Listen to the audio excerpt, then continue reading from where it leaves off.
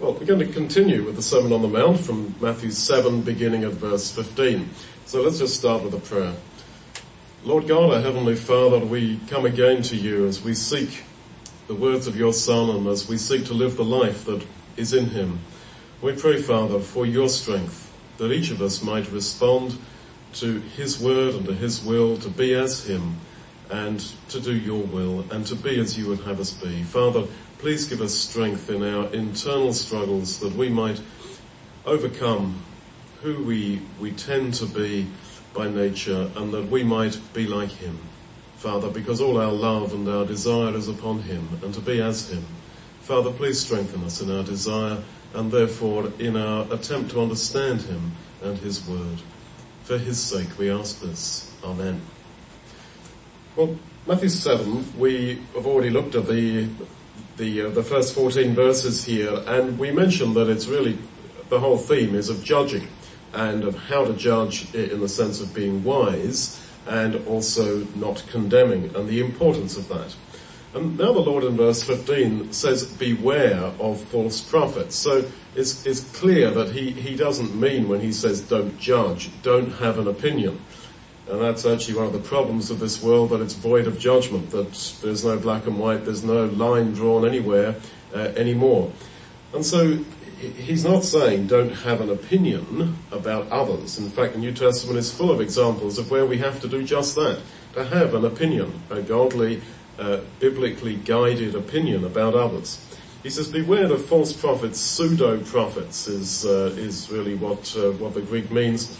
A pseudo-prophet is someone who is not a prophet, but is faking it, but is appearing to be that. And they come to you, verse 15, and the Greek means they appear to you in sheep's clothing. That is, dressed as the Lamb, dressed as Jesus. So there were and are these people around, and this is talking really about the Pharisees, because he says inwardly, verse 15, these people inwardly are ravening wolves.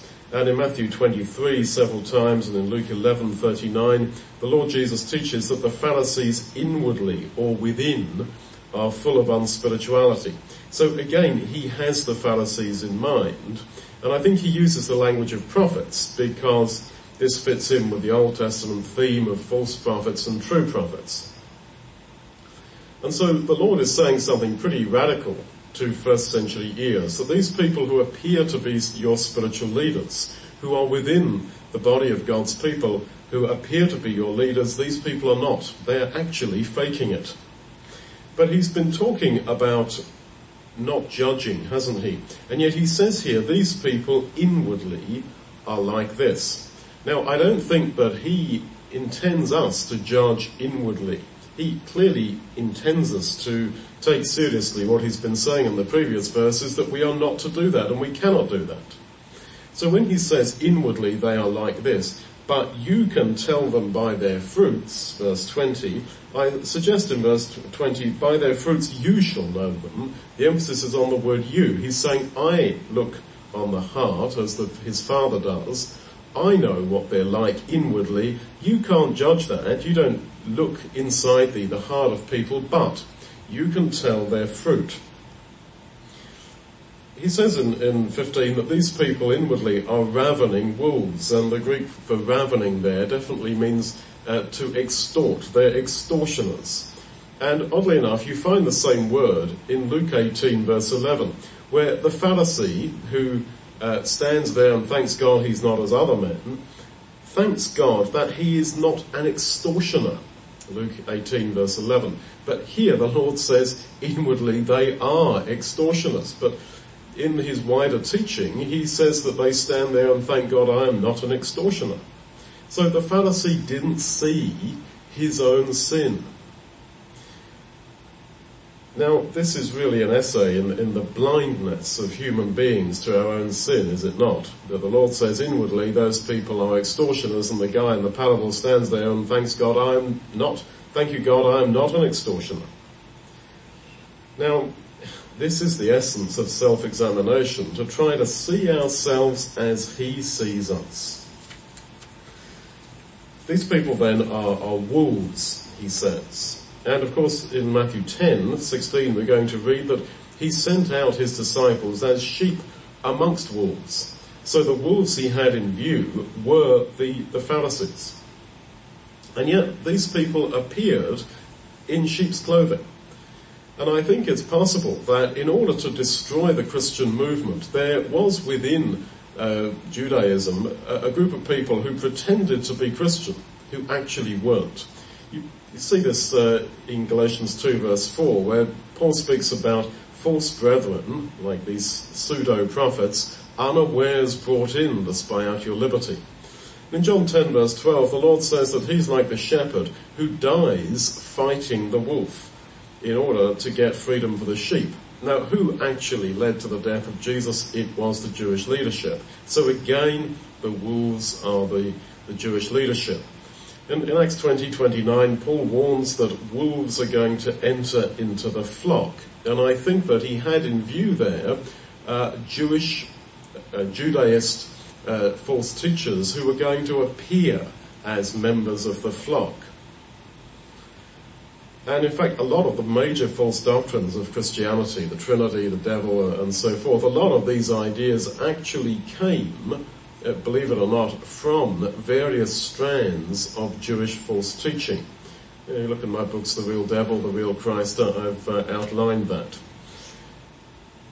Now, he says, verse 16, you shall know them. And I said that he looks inwardly, and yet he says, well, you can't look inwardly. He spent the first 14 verses of the chapter saying that.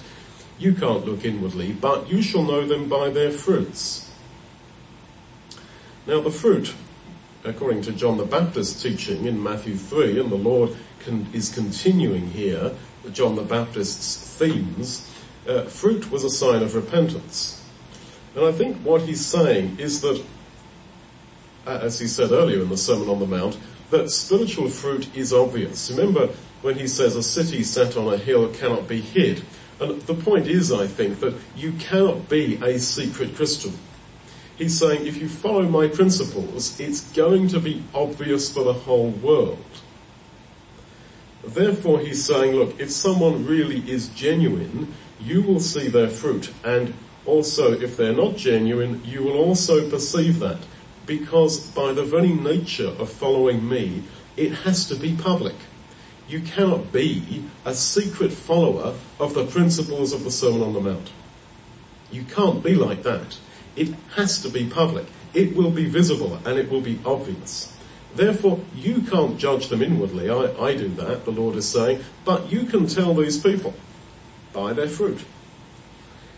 And he really emphasizes this point. You don't gather grapes of thorns. And you think, okay, you've made your point. He keeps on emphasizing this because it's obviously important to him.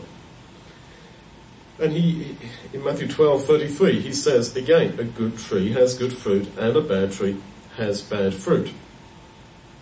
So he sows the seed of his word, of his gospel, and that either brings forth fruit or it does not. And the fruit is obvious. Now, what is the fruit of the Spirit? Well, there's, of course, Paul's definition of this in Ephesians and Galatians, that the fruit of the Spirit is, and then he lists a load of things, but he begins by saying love. And you could argue that the fruit singular of the Spirit is love, and all the other things, patience, forgiveness, etc., are all aspects, subheadings, if you like, under the rubric of love. And these people didn't have that. Now, thorns, of course, are associated with the curse in the Garden of Eden, and grapes are the fruit of the new covenant. And he's saying you can't get grapes from thorns, nor can you get figs from thistles. And again, thistles are associated with the curse in Eden, thorns and thistles, Hebrews 6:8, that which bears thorns and thistles is rejected. And figs are associated with spiritual fruit. Later on in Matthew 21:19, the Lord comes to the fig tree looking for fruit, doesn't find it. He's looking for spiritual fruit. So he's saying that the fruit of the transformed life will be so obvious that you can soon tell who's genuine, who's not, without having to do as he does, which is to look inwardly. Now, I have to say that in my experience at least, and I do believe in that of many, the life of ecclesias, of the body of Christ, of Christian communities, of believers, as we are meeting together in groups, etc., and associations and fellowships, all this goes very wrong because of a fear of false teachers.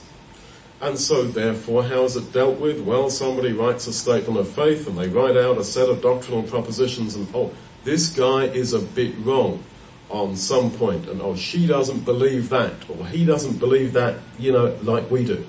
He's a false teacher. Can't have him in fellowship. Now, the Lord is not, N-O-T, he is not making biblical interpretation in its finer points, or theology, if you like, the basis upon which we are to decide whether someone's a false pseudo or a good guy. He's not doing that. He's saying, just look at their life. The fruit in the person's life is the proof. Forget about all the theology. He does not ask them to judge someone's theology if somebody claims to be one of the Lord's people and is bringing forth fruit. It's as simple as that. If they are bringing forth fruit, and the fruit of the Spirit is quite clearly defined for us later in the New Testament as basically love in its biblical sense with all the things that go with love, then that person is genuine. And if they do not have that, regardless of all the true theology they may have, they're not the real deal. That's what he's saying. So yes, we do need to sort out sometimes who is for real, but the basis is, where's the fruit? And in all this argument about interpretation, about doctrine, this is wrong, that is right, he can't be here because he's got wrong ideas, she's got funny ideas, etc., etc. The Lord does not give us a little red book. He doesn't give us a little convenient summary of the theology of the Bible and say, now you go and judge people according to this. He says, look at the fruit. And he labours this point so many times. I grew up in a community where very often I heard it said about so-and-so, she's a lovely person, very Christian and all that, yes, she's very kind, very loving, very forgiving, but she's got a wrong view of the atonement. Well, the Lord is saying, she's got the fruit. I ask you to make your decision, judgment if you want, on this person relating to their fruit. There is no indication here of going into theology as a source of testing people. And it can also be said, and one's seen this also many times, somebody can be living a very wrong life with fits of anger and aggression and absolute nastiness, and people sort of ho-hum and say, yes, but you know what? He's very zealous for the truth. He's got a good understanding of the truth. And they mean the doctrines of correct theology. And again, the Lord is cutting right through that and saying, that's not here nor there. Where's the fruit? No fruit? Don't have him on your platform. It's as simple as that. Now, he says, verse 19, that any tree that doesn't bring forth good fruit is hewn down, is cut down. That is a present tense. Now, of course, and it's thrown into Gehenna, but in a sense, of course, that is only going to happen in the last day, which is when people are thrown into Gehenna, this figurative place for destruction. But in a sense, judgment is going on now, from God's perspective. It's not that we rock up at the day of judgment and God, like a human judge, is going to gather information and make a decision.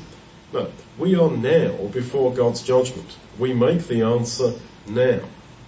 And there's a big theme of this, of judgment being in that sense ongoing, as a foretaste of the judgment that is to come. The Lord Jesus stands in Revelation 1:16 with the sword of judgment now going out of his mouth. In Isaiah 11:4 you read about that being a picture of his future judgment at the last day. But we stand before him now, like that. The ungodly, Psalm 1 says, are already like the chaff that is being blown away.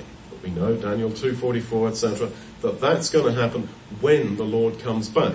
But you see what's being said, that the essence of judgment is now.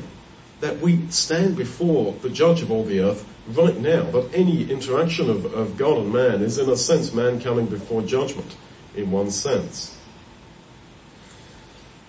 Verse 21, not everyone that says to me, Lord, Lord, shall enter into the kingdom, but he that does the will of my Father. So the contrast is between saying, Lord, Lord, in this life, and in that day being rejected, verse 22, many shall say to me, in that day, Lord, Lord, and being told that they didn't do the will of the Father. This is like the parable of the two sons in Matthew 21, 30 and 31. The one says, I will be obedient, and he is not. He does not do what his father says, and the other one initially refuses his father, and then he does what the father wants.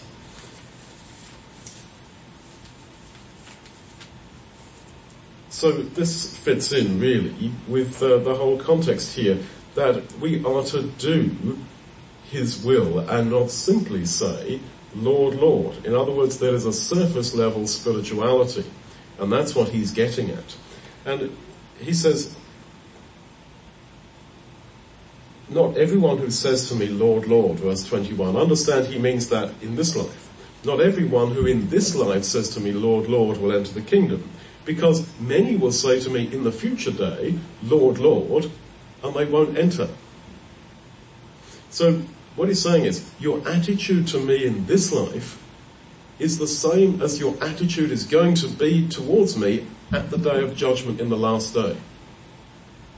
So he's saying then that if our attitude now is, Lord, Lord, we will use that same attitude, those same words, when we stand before him in the last day. So it's not as if the drama of standing before the Lord Jesus at the day of judgment is therefore and thereby going to somehow make us flip out of the present attitude to Jesus that we have and get a new one, a real one. No, he's saying it's the same. If you say, Lord, Lord to me now, though you're going to use those very same words to me in the day of judgment. Now, he's emphasizing here the need to do the will and not to simply say, Lord, Lord. To not simply have a Christian culture in which many of us are brought up. And for many of us, it is easier to remain within that Christian culture than it is to actually leave it. And the Lord is saying there's a contrast between Lord, Lord, publicly stating our commitment to him as Lord, and doing the will of the Father. There's an obvious connection there with Matthew 6:10. We pray, your will be done. Now, I mentioned earlier that was so difficult for Jesus to pray in Gethsemane that it took him so many minutes to say those words, your will be done, that the disciples fell asleep, and it took him with sweat, as it were, great drops of blood, to say those words. So to pray the Lord's Prayer, to pray, your will be done in my life, may I do your will, is very difficult. Now it's so easy to pray the Lord's Prayer, your will be done. But it's not saying, oh God, you've got a will, please get on and do it, because that's sort of axiomatic that God will do his will. What the prayer is asking God for the strength, may I do your will. And for Jesus to pray those words in Gethsemane was extremely difficult and demanded his life. So then prayer to God is not, as it were, stabbing in the dark, whereby he has a sort of an unknown will to us, and we are making requests which we just hope coincide with his will. A bit like playing that game Battleships, if you remember, years ago. But, where the other guy's hidden his battleships and you call out squares where you think that his battleship might be to try and hit it. But this is not what prayer is like. We are simply asking that we can do God's will. And when you come to 1 John 5:14, which says in most English versions, if we ask for anything according to his will, he hears us. That verse can be misunderstood, that we're sort of playing battleships with God and stabbing in the dark. No. according to his will. This is the Greek word kata. Kata, if we ask anything kata his will, he hears us. And I would say that kata his will could just as easily be translated in order to fulfill his will. So there you are, struggling as the Lord Jesus did in Gethsemane to pray that his will shall be done in my life, that may I please do your will, not my will but your will be done.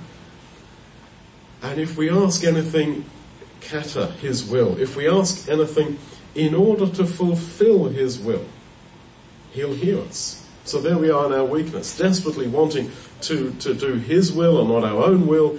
And John says if you ask anything according to that will, in order to fulfill that will, you will get it. So as I say, we know God's will.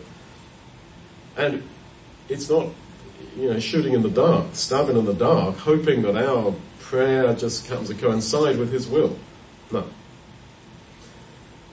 So often he talks about the will of my Father in heaven, as he does it in 21. There's quite a number of verses where he talks about that. And the idea seems to be that we here on earth can actually have this connection with him who is so far away from us in heaven if we do his will. And how do you know his will? It's expressed in his word. Now many, 22, will say to me in that day, Lord, Lord. Now this is pretty spooky because the Greek word translated many really does mean the majority. And there's no getting around that. You can check me out on that and look that up and try and twist the Greek as you wish, but that is what it means. Now what are we to make of this?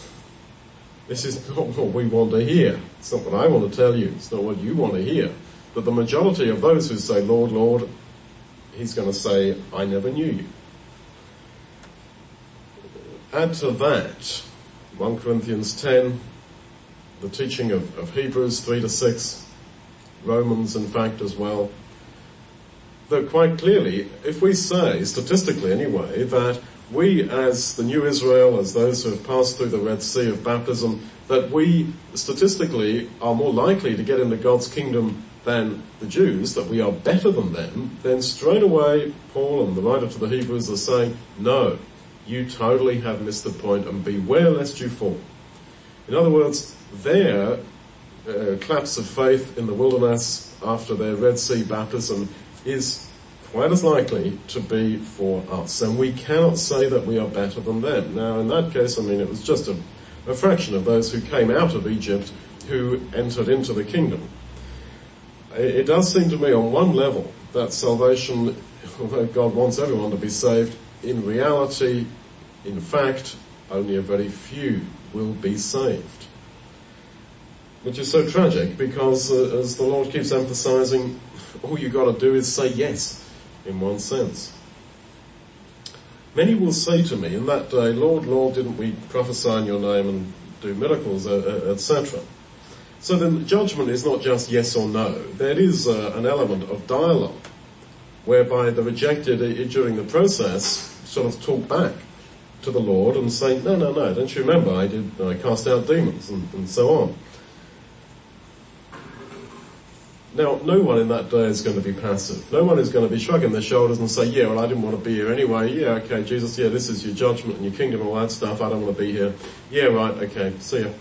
No one is going to be passive. In that moment, there will be only one overarching emotion, and that is, I want to be in the kingdom of God.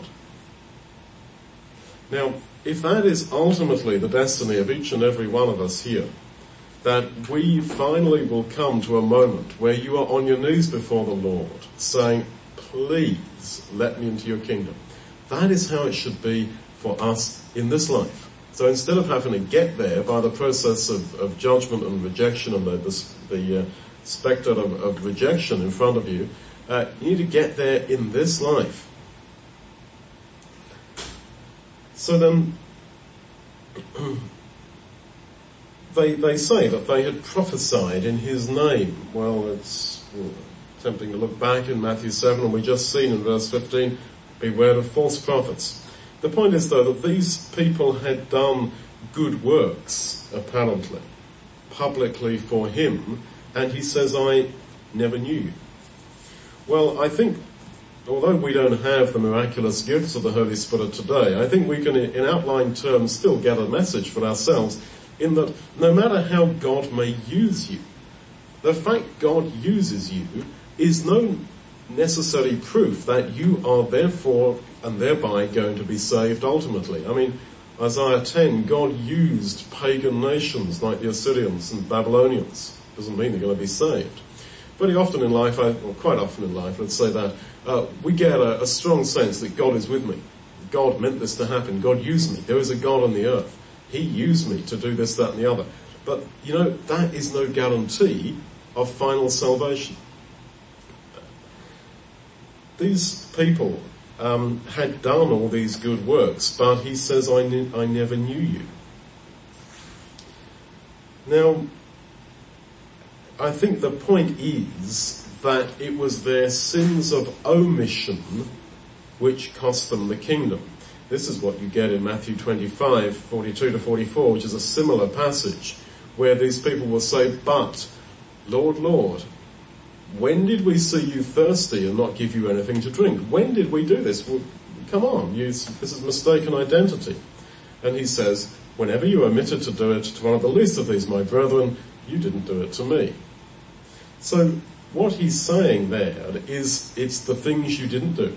Although you committed many public acts, the point is your sins of omission have cost you the kingdom.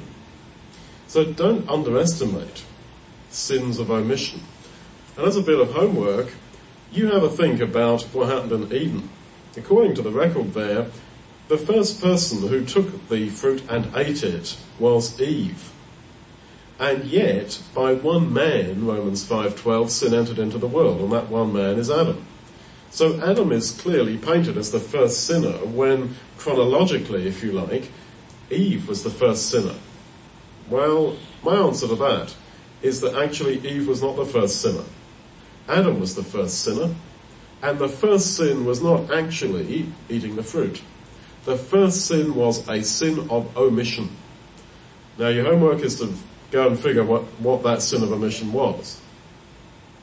And just to make it a bit more interesting, it's to do with sex. So you'll all go, now you really will all go and do your homework. Anyway, my point is that the Lord is condemning these people here because of sins of omission. And he says that he's going to profess to them, and the Greek word there in 23 could mean to, as Strong suggests, to say the same thing, to agree, to assent. I never knew you. So eventually they come to see it from the Lord's perspective. Now, he says, I never knew you. And we rather would expect him to say, you never knew me. And why does he change it to say, I never knew you? I think it's because the whole thing is mutual. They never knew him, which meant that he never knew them. And he says, I never knew you at any time. It's almost as if he's saying, even if your knowledge of me, and using knowledge in the Hebrew sense of relationship, even if your relationship with me was on and off, there was never at any time a point when you knew me, and therefore I never knew you. In other words, his knowledge of us is proportionate to our knowledge of him. And the knowledge here, as I say, is not academic, it's not theological, it is in terms of relationship. And he says, go away from me, you who work iniquity. But they've just been saying, but we did all these good works. And he says, but you worked iniquity. Now, to omit to do things, the sins of omission are actually a commission of iniquity. If you want an absolute example of that, when they bring a sick person to the Lord Jesus and it's on the Sabbath and Jesus says, I'm going to heal him, and they say, you shouldn't have done that. He says, what's better? To kill or to make alive? To do good or to do evil? So then what he's saying is, if I had omitted to do that healing, I would have done evil. I would have committed evil. So then, you that work iniquity, this is really and truly how God sees it. This is the sin of omission.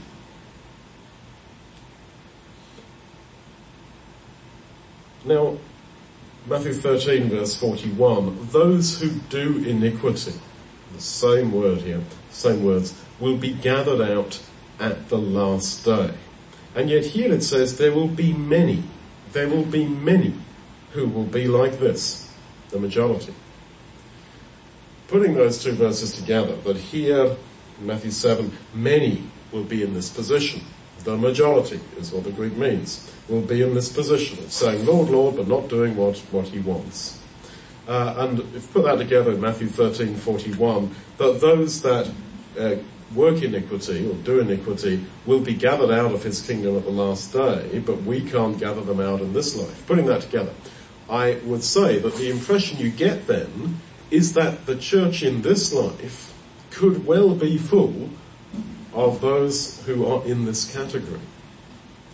Now, I hope that's not the case, but I'm just trying to be honest, intellectually honest, expositionally honest with you. As putting those two verses together, that's a conclusion I came to. Now, in a lot of churches, because they disfellowship people pretty easy for, messing up a bit or not being committed enough, that may or may not be the reality on the ground. I don't know.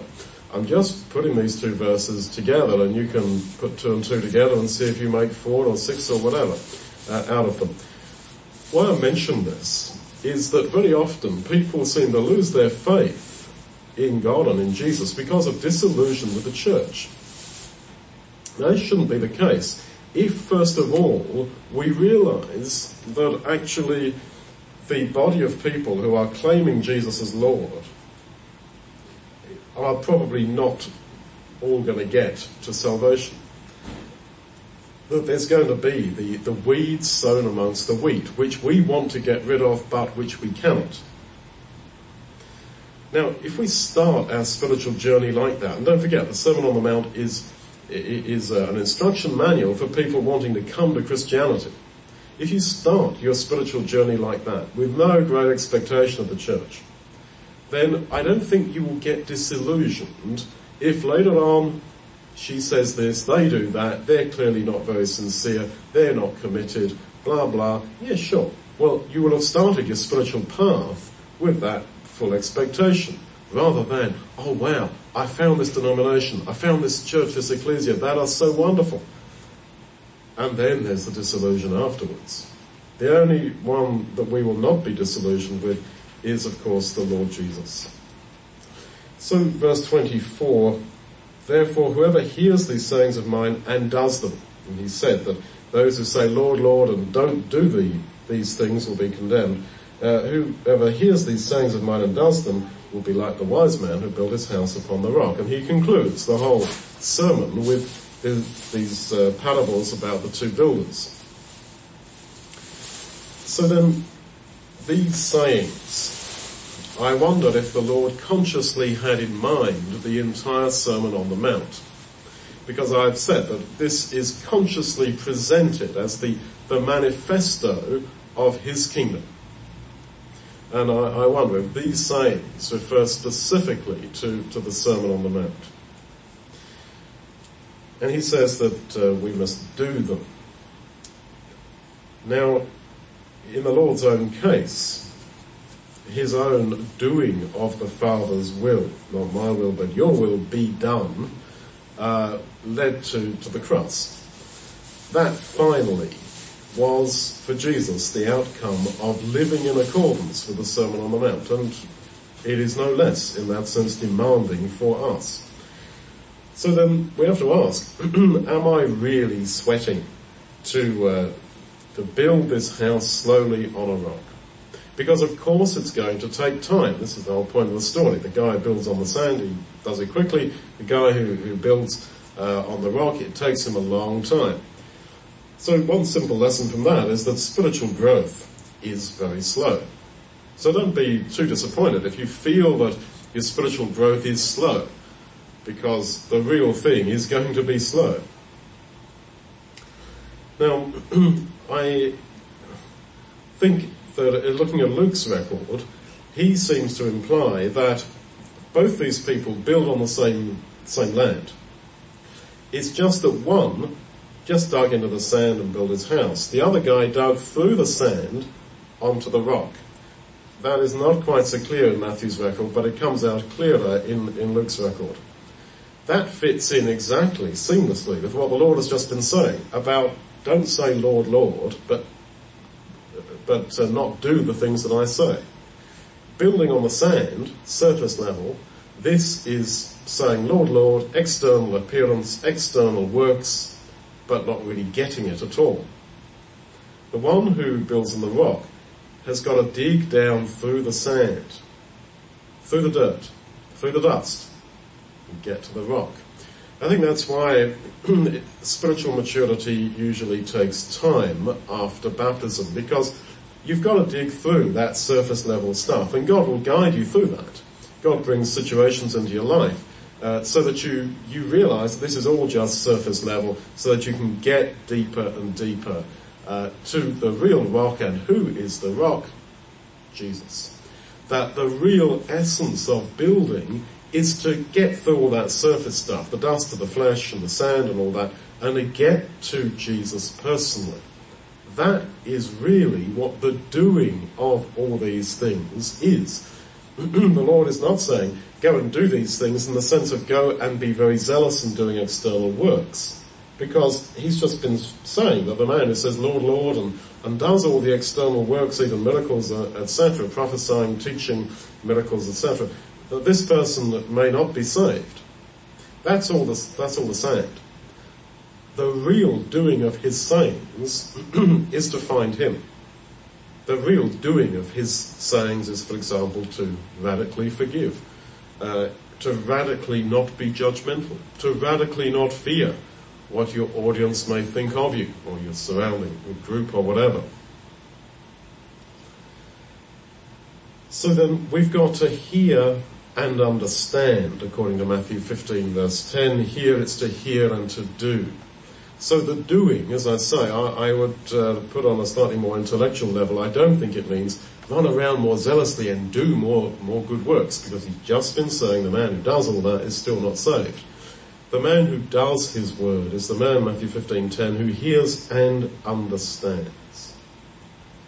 If you really get the point of Jesus as a person, and you find that rock, that's it. You remember how the 1 talent man, Matthew 25:18, he digs in the earth and hides his talent, and seems to expect that thereby I shall be rewarded. So this digging around in the earth, we have to ask ourselves how much of our Christian life, especially the external aspect of it, maybe going to meetings, etc., or appearing on internet forums, etc., whether how much of that is simply a digging in the earth. You've got to get through all that stuff to the rock, which is Jesus. Interestingly, he's saying you should build your house upon a rock. Who else is building a house on a rock? Jesus.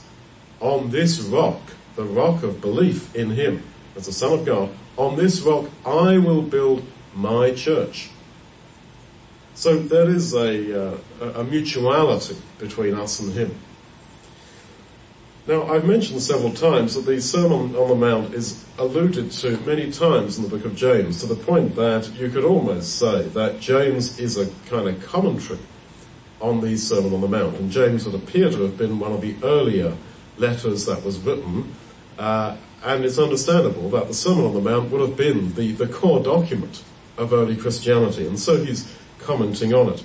And he says in James 1:22 about this idea of not just hearing but doing. He says, be doers of the word and not only hearers, deluding your own selves. Now I think that that's extended, inspired reflection upon what we've just been reading here. That don't kid yourself, don't deceive yourself that because you know the truth, because you've heard the word, that therefore that's enough. Hear and do. Just as the Lord has said, that the man who hears these sayings and does them is like the wise man building on a rock. And the man who hears and does not is the one who's digging around on the sand, surface level Christianity. And so James is saying, be doers of the word, not only hearers, deluding your own selves, as if it is a self-delusion to think that because I've heard the word, therefore I'm okay. Now, he goes on in James 1:25, but he who looks into the perfect law of freedom and continues, not being a hearer who forgets, but a doer of the work, this man will be blessed in what he does. So again, he's saying that if you really do God's will, and I've said that is not in doing works, but in character transformation, etc., then you'll be blessed. God will give you the strength to be that person that you would like to be. He who looks into the perfect law of freedom. I want to suggest that because the allusion to the Sermon on the Mount is so clear, and is so often in James, I want to suggest that the perfect law of freedom is a technical term that he was using for the Sermon on the Mount. I started off when we talked about Matthew 5 in saying that the Sermon on the Mount is presented by Jesus up a mountain with his disciples. It's presented by him as like a new law of Moses, and then he returns from the mountain, the multitudes, etc., just as Moses did. And yet it's not the law of bondage, it is the law of freedom. And why the perfect law? Matthew 5:48, be perfect as your Father in heaven is perfect. So what he's saying is, don't read the Sermon on the Mount, look into the perfect law of freedom and forget it, but do it, be it, and you will be blessed in what you do. Don't look into it like a mirror and see the picture and then just forget it, but continue in it. Now he says, I will liken him to the man who built his house upon the rock. Now, verse 27 talks about how the rain descended, the floods came, and great was the fall of it, etc. It's as if at the day of judgment, the truth of this parable will be finally apparent. Paul says that the day of judgment shall declare each man's building work, how we have each built. That's 1 Corinthians 3 verse 13. To whom shall the day of judgment declare how a man has built? Not to God, not to Jesus, because they know the end from the beginning in that sense. And the day of judgment is not for them to gather information. To whom shall it be declared? It shall be declared to us and to those who are watching, who are observing. So many of the parables of judgment say the kingdom of heaven will be likened in the future unto the wise and foolish girls, for example, like these wise and foolish builders. So the truth of all this will be visibly seen at the day of judgment, but the point is that we should grasp and perceive that now. That, I think, is the idea. That judgment is not a mystery, because God's judgments are manifest now, and his word is called so often in the Psalms his judgment. So then we are built up, 1 Peter 2 verse 5, a spiritual house. So our building on this rock is confirmed and is helped by God. If you want to do his will, if you ask anything in order to fulfill his will, we saw that kata, his will, in 1 John, he will do this for us. Now, both these men apparently made progress. They apparently had some forward movement in their lives. And of course, life is a journey, one way or the other, but we are all moving. And I think that the sensation of movement can lead us to the idea that somehow I'm getting somewhere, but not necessarily. That rock was Christ, 1 Corinthians 10 verse 4. He is the rock or the stone that the builders rejected, 1 Peter 2 verse 8. It's all the same word. Now, the question is, what or who is your dominant desire? Are you really getting down to this rock and doing that and being him? Where is your foundation? A lot of people, if you ask them, what is your dominant desire? They really don't have a clue. to get this career for me or for my kids, to marry this person, to do this or that or the other, to maybe overcome a certain health issue or whatever. But all those things come and they go. And yet our dominant desire is not any of those things. It is to be as him and to be him. So then, the rain descended and the floods came. This is clearly an allusion, I think, to